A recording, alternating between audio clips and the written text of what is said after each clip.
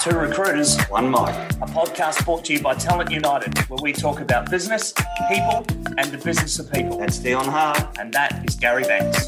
This is the radio.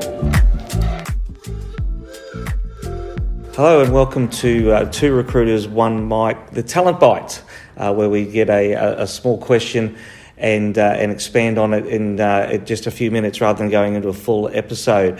Today, the second of the two recruiters is our legendary producer, Jess. How are you, Jess? I'm good. How are you? Very well indeed, thanks. Now, just checking to see what's the question for today and how did it all come about? So this question came about more from a conversation that we had in office about a conversation with a particular candidate.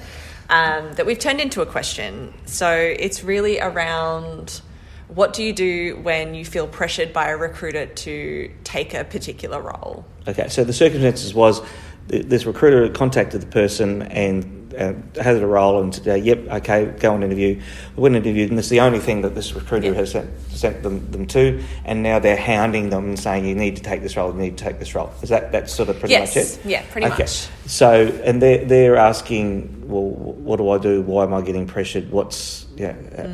Am I going to miss out? Is it FOMO? That sort of stuff. And is it losing my power of choice? Which was, in the conversation that we had in office about it, that was the thing that I brought up as a concern. If that were me, I would feel like I'm losing my power of choice because it's only been one role and it's only one choice. So I either say yes or no, and potentially disrupt that relationship. So. Yeah, and I guess you look from where you're coming from. So we would suggest in this situation that this is a recruiter that probably doesn't recruit in this particular field, but they've just got, for whatever reason, this role on, and it's the only option that they can present. Firstly, I guess, we're talking a lot of the other stuff that we go on about. You tend to talk to a recruiter that specialises in the field that you're in, so you can have that choice in the first place, and that what you're looking for there's probably other options. Unless it is absolutely specialised, to the nth degree and such a small niche in what you do. There is more likely there will be other options out there. So whether those options are now, whether they are coming up in the future, there are going to be other opportunities out there. So it shouldn't be, I've got to take this because I might miss out. If I don't get this is my one shot and that's it, it's gone. Is that right? Yeah, pretty much. From my perspective, I feel like if it's coming from a fear-based place of, this is my one shot, even if there's something in you that's saying this isn't it for me, like there's something about it, or I didn't like, the vibe or behaviour of the person who interviewed me or whatever it is that's making you feel no, but everything else maybe on paper it looks like a yes. Like sometimes if we're making that decision from a fear-based place, we're not really serving our longer career interests and and also as recruiters, we want the candidates, we want the people to be happy where they are and to stay there longer. And if they're saying yes because they feel pressured, the likelihood of them dropping out of the role within a couple of months is so high. Yeah, and that doesn't help anyone. It doesn't help the recruiter, it doesn't help the client, it doesn't help particularly the candidate for it. So it's that gut feeling that you've talked about. I'm a very pragmatic person. I like people to have, I don't like it for this reason. Yeah. And you can say, well, that makes sense. So I can see why that is. But as you say, sometimes it's not like that. It might be that gut feel. And look, I can't give you an exact reason. It's not right, and it's not right for me. Yeah. So I think if it isn't right, you should just stay. Don't try, whatever you do, just don't take it because it's the only thing there, Take it because you want to. Take it because you're excited about it, not because you're trying to make a bad thing work. Yeah, and look, even with, I had this case where maybe some people I've seen this across my career before, where people have made redundant or they need to get a job just straight away because they've got mouths to feed and all that sort of stuff, and they'll just take that first role that they see and they're pressured into taking it. Well, see if you can take it as a contract.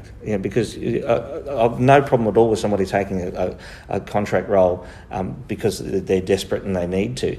But your long-term permanent career role, it should be the right one. So if it's something that if you're available and you need something now and you want to take it, do it on a contract. Otherwise, look at it elsewhere. But I think it's very much that other choices out there. You should be speaking to somebody. See if there are other options around. Like if you're in the stage where you've drawn the line on the sand and you go, you know what, I am going to leave, but I don't think I want to go on this one just because this guy's pressuring me to take this role. I don't want to go and take it.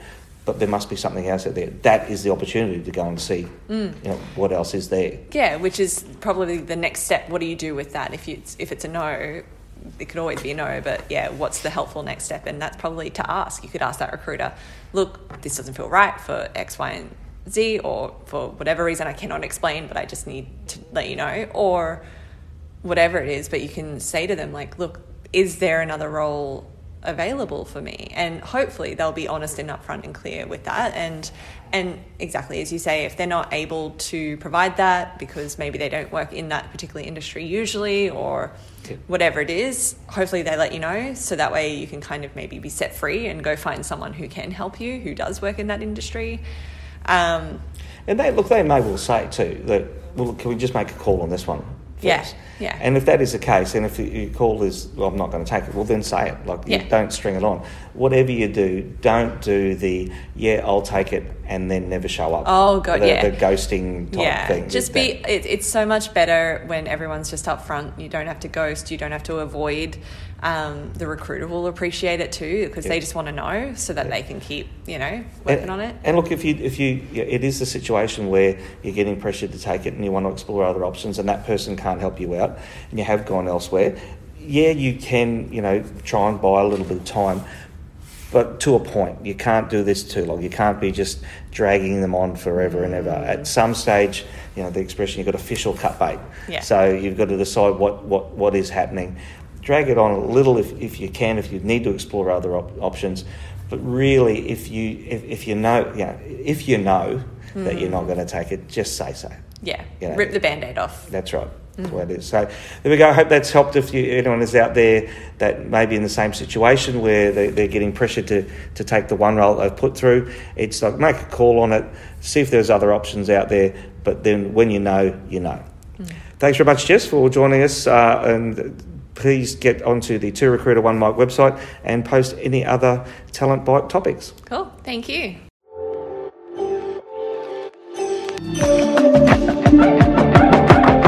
Thanks for listening. Please rate, review and subscribe so we can reach more people. And don't forget, if you want to submit a question for our Talent Bite section, you can do so on our website, 2recruiters1mic.com. See you next time.